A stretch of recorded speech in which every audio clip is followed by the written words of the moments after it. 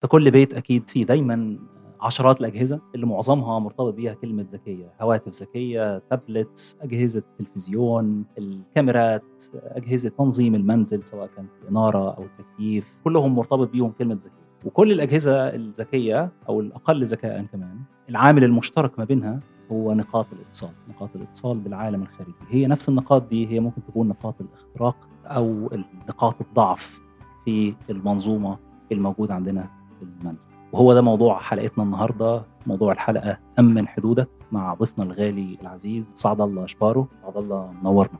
ما هي الحدود المطلوب منا والشخص العادي الغير متخصص في الاي تي ان هو يأمنها؟ أي جهاز محمول أو جهاز كمبيوتر أو حتى جهاز إلكتروني يخولك الدخول إلى الشبكة العنكبوتية أو الإنترنت، هذا جهاز يجب تأمينه، لأنه خطر عدم تأمينه عالي جدا، ممكن يؤدي في بعض الأحيان إلى عواقب وخيمة مثل الانتحار، مثل السرقة، مثل القتل، أو حتى المشاكل المرضية والنفسية وإلى ما هنالك. كل الأجهزة سعد الله ولا يعني حتى الأجهزة اللي أحيانا ممكن نسميها أقل ذكاء؟ نعم، أي جهاز يخولك الدخول على الإنترنت بأي طريقة هو جهاز يجب تأمينه ويجب التنبه له. حتى لو كان هذا الجهاز تي في أو اي سي أو كاميرا أو حتى الإضاءة. في عنا اليوم انترنت اوف ثينجز اللي هو انترنت الأشياء، مثل الإضاءة تتحكم فيها عن بعد، تتحكم بالدخول والخروج من البيت بالأقفال عن بعد.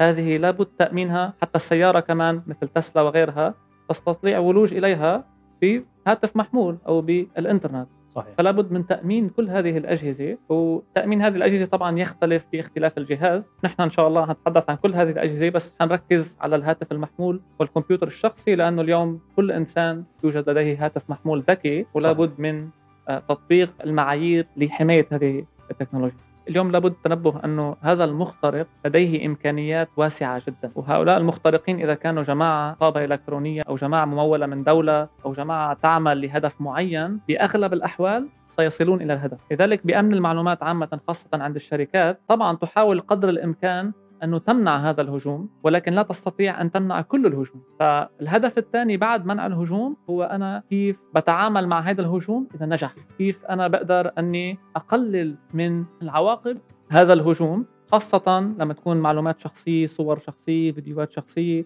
مسجات شخصية، معلومات بنكية، معلومات هوية إلى ما هنالك. وخاصة إذا كان في أطفال موجودين بالبيت ومعهم هاتف محمول، فلا بد أيضا من تنبه أنه لا بد من تأمين كل الأجهزة الموجودة داخل البيت أو الأجهزة يلي تخولك الدخول إلى الإنترنت. طيب سعد الله، هنحكي بتفاصيل أكتر على إزاي نأمن الأجهزة تحديدا. هنتكلم النهاردة على الأجهزة المحمولة سواء كانت اللابتوب أو الهواتف.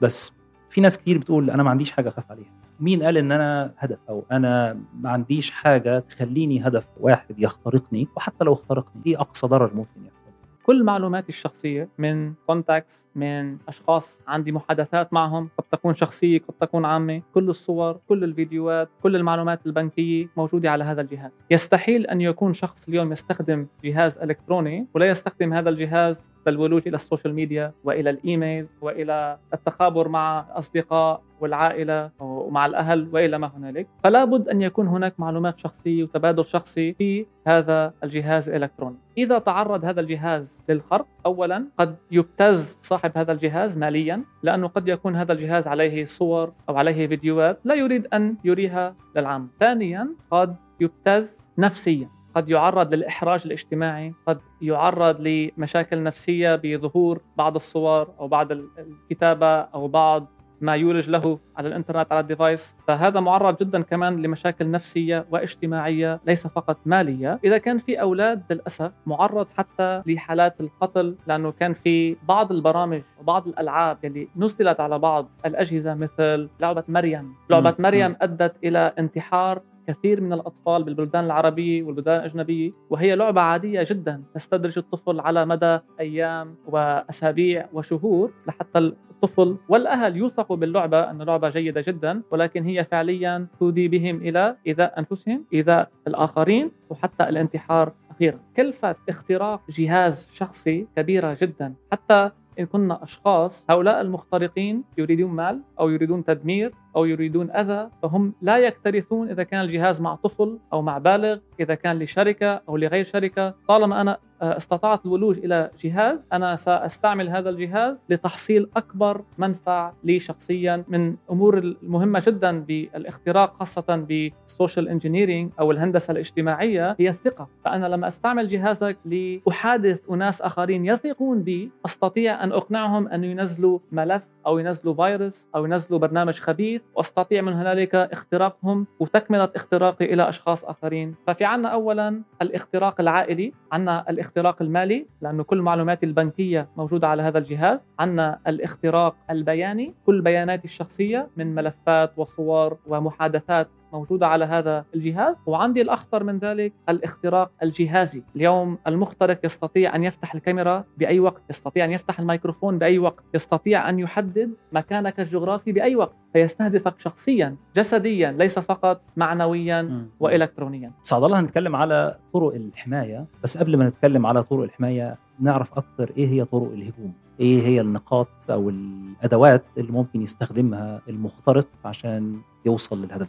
من أكثر الأدوات شائعة انتشاراً هي الهندسة الاجتماعية، لأنها لا تستهدف الثغرة الإلكترونية، تستهدف الثغرة الإنسانية. نحن كإنسان أنا أثق، أنا أريد أن أفعل الخير، هذه فطرتي. فهذا المهاجم يستخدم هذه الفطرة السليمة ليقنعك إما بتنزيل ملف فيه برنامج خبيث، وإما للنقر على URL أو ويب سايت يوجد لديه برنامج خبيث، أو على تحويل مال أو ابتزاز مالي أو ما شابه. أكثر الطرق انتشاراً هي الهندسة الاجتماعية، لذلك أكثر الطرق حماية هي التوعية والتثقيف. ثم يأتي ما يسمى بالفيشنج أتاكس اللي هو الصيد الإلكتروني. أنا عندي إيميل الملايين، فأنا أبعث بإيميل فيه لينك أو فيه رابط لويب سايت لصفحة فيها ملف خبيث. أنت كمستخدم أول ما تفتح هذه الصفحة هذا الملف الخبيث سينزل على هذا الجهاز الإلكتروني، ستتعرض للهوكرة أو ستتعرض للخرق. لابد أن لا ننقر على أي URL أو أي رابط صفحة حتى لو كان هذا الإيميل من واجهته الخارجية أو شكله جيد جدا وصحيح والإيميل صحيح والسيجنتشر صحيحة والفونت صحيحة وإلى ما هنالك.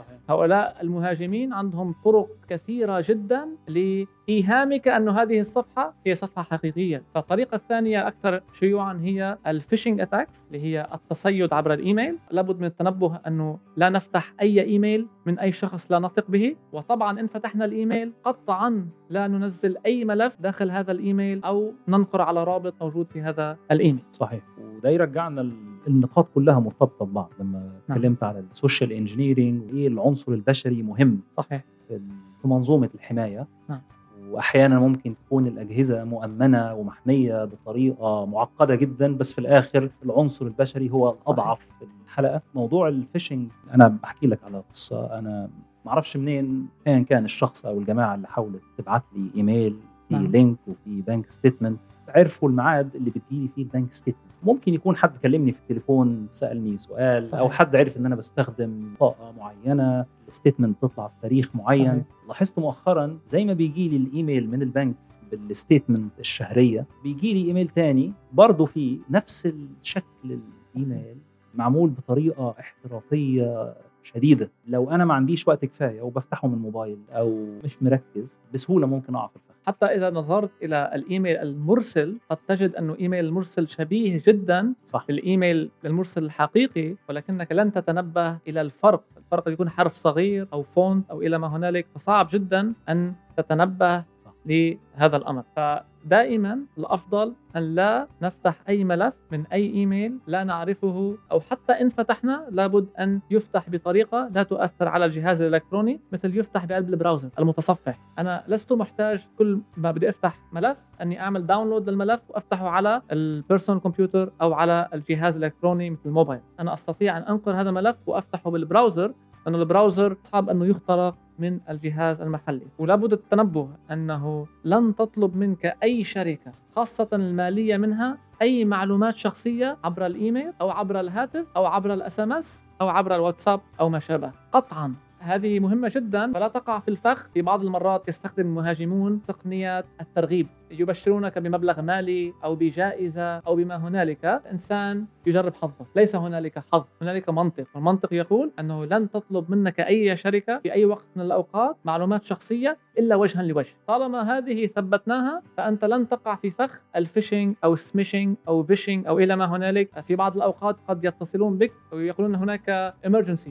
هنالك موت، هنالك مستشفى، فأنت تضطر أن تساعدهم، تعطيهم معلومات شخصية أو معلومات عن غيرك. ترغيب أو الترهيب يعني في الحالتين. صحيح. إن أحيانا يجي الشخص مكالمة حد بيدعي إن هو من هيئة حكومية أو هيئة سيادية، وإن هو لازم يبعث له الرقم الOTP اللي جاله دلوقتي عشان مثلا في مخالفة معينة أو في غرامة معينة هم بيحاولوا يساعدوه فيها. الترغيب والترهيب. طالما ثبتنا أنه يستحيل مؤسسة مالية أو حكومية أو غيرها أن تسأل عن معلوماتي الشخصية عبر الهاتف أو عبر الإيميل أو عبر الإنترنت، فأنا لن أقع في هذا الفخ. في بعض مهاجمين يستخدمون الترهيب مع كبار السن، يستخدمون الطرق الهمجية لإجبارهم على إنقاذ أولادهم أو إجبارهم على عدم الولوج إلى المحكمة، أو يوهمهم بأنهم أرسلوا مبلغ مالي كبير إليهم بالخطأ وإلى ما هنالك، فيقعون في الفخ بسبب كبر سنهم. طيب احنا اتكلمنا على جزئين، نتكلم على طرق الهجوم أو طرق الاختراق، العنصر البشري والهندسة الاجتماعية. صحيح. الفيشنج أو الاصطياد عبر الإيميل. في أدوات تانية، أدوات كثيرة جدا، منها استخدام الفيروسات أو البرمجات الخبيثة أو برمجات التشفير اللي هي رانسوموير. برمجات التشفير تشفر كل ملفاتك، لا تستطيع الولوج إليها، ويجب أن تدفع فدية حتى يرسل لك المهاجم كيفية استعادة ملفاتك.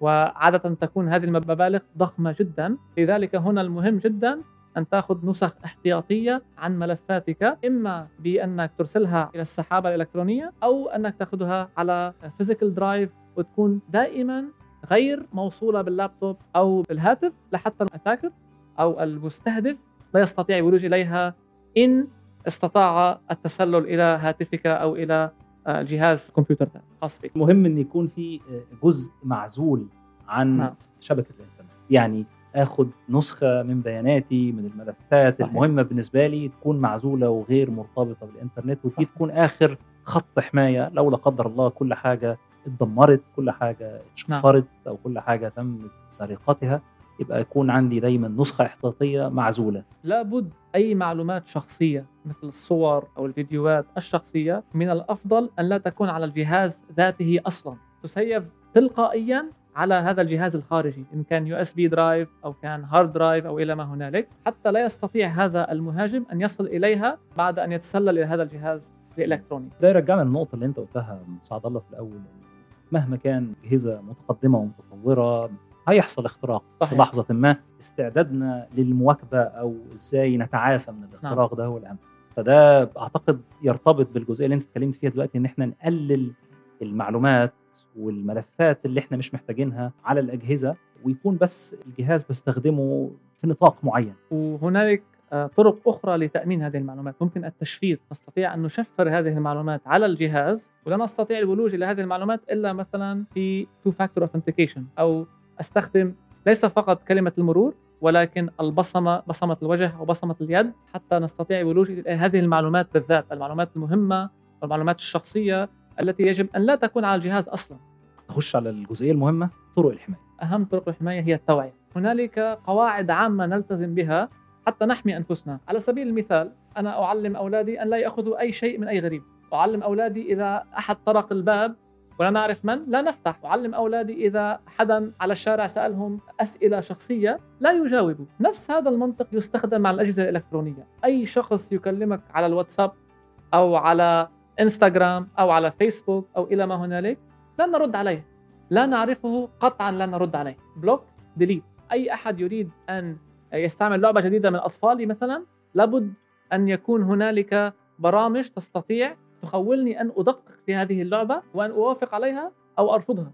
لابد أن لا نقع في فخ إعطاء المعلومات الشخصية، ومنها كلمة المرور، الأكونتات أو لصفحات التواصل الاجتماعي، خاصة الموبايل، الإيميل وإلى ما هنالك.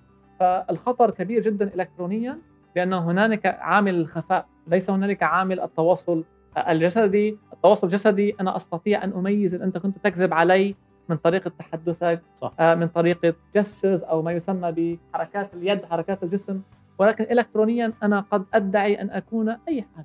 واليوم باستخدام AI Artificial Intelligence الذكاء الاصطناعي ممكن أن أقلد أي صوت أو أي صورة أو أطلع بفيديو أكون أي شخص، ممكن أباك أو ممكن أخاك أو ممكن أي شخص، فأطلب منك بعض الأموال أو أطلب منك تعمل عمل غير سليم. فلا بد من التنبه من هذا الأمر. فأول جزء التوعية والثقافة الإلكترونية. ثانيا برامج الحماية من الفيروسات والبرامج الخبيثة، برامج التشفير، برامج التجسس. الحمد لله لصالحنا أنه في هذا الوقت كثير من الشرك التي كانت تستخدم فقط الحماية من الفيروسات اليوم تستخدم الحماية من كل هذه الطرق التي يستخدمها المتسللين. فأستطيع أن أستخدم برنامج واحد لأحمي نفسي من طرق كثيرة جدا على هذا الجهاز، إما البي سي اللي هو الكمبيوتر الشخصي أو الموبايل ديفايس. أمثلة مثل نورتون، كاسبرسكي، آفي، سايلانس. كثير من هذه البرامج موجودة وبالمجان. وهذا بعض المفاهيم المغلوطة أن الإنسان يعتقد أنه إذا كنت أريد أن أؤمن جهازي يجب أن أدفع طائل كبير من الأموال، وهذا غير صحيح. طبعا إذا دفعت ستأخذ حماية أكثر وبرامج أكثر إلى ما هنالك، ولكن تستطيع حماية نفسك من غير دفع أموال طائلة على هذا الجهاز وباستخدام تقنيات بسيطة جدا. الثالثة هي الحماية الموجودة داخل الجهاز للأطفال. أنا أريد أركز على الأطفال المراهقين. كل جهاز فيه شيء يسمى البارنتال كنترول أو التحكم العائلي. التحكم العائلي يخولك أنك تتحكم بجهاز المعطى للمراهق أو الطفل. اليوم لابد أن نعرف أنه متوسط عمر حامل الجهاز هو 9 سنين. 9 سنين ليس كامل النمو جسديا ولا عقليا، ليس هنالك وعي كامل. فلا بد أنه هذا الجهاز يكون مراقب ويكون محمي ويكون بإشراف الأهل، ومن دون توعية الأهل هذا لا يستقيم. فالبارنتال كنترول على سبيل المثال للحصر موجود في iOS من أبل، أندرويد من سامسونج. فتستطيع أن تشغل هذه الخاصية من دون تنزيل أي برنامج، من دون دفع أي شيء. أولا تستطيع أن تراقب الجهاز فعليا أين يوجد، وتستطيع أن تقبل أو تنفي تنزيل برمجيات أو ألعاب عند الطفل. وهذا لا يكفي، هناك برمجيات أخرى تستطيع أن تتحكم بالبرنامج ككل. أستطيع أن أرى المحادثات بين هذا الطفل أو المراهق والخارج. أستطيع أن أرى ماذا يحصل على السوشيال ميديا، ماذا يرى على اليوتيوب، فيديوهات وإلى ما هنالك. وهذا مهم جدا جدا جدا جدا.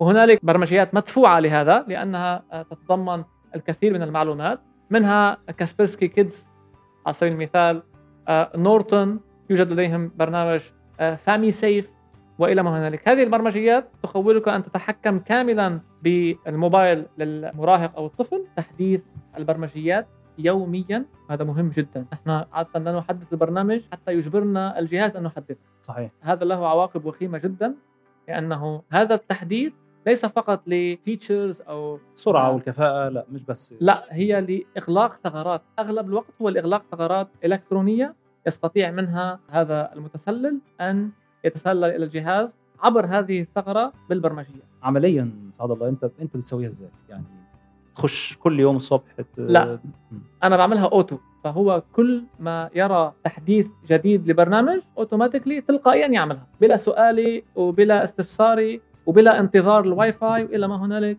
خلاص طالما في برمجية جديدة أنا هطبق هذا الأبديت أو هذا التحديث. تمام.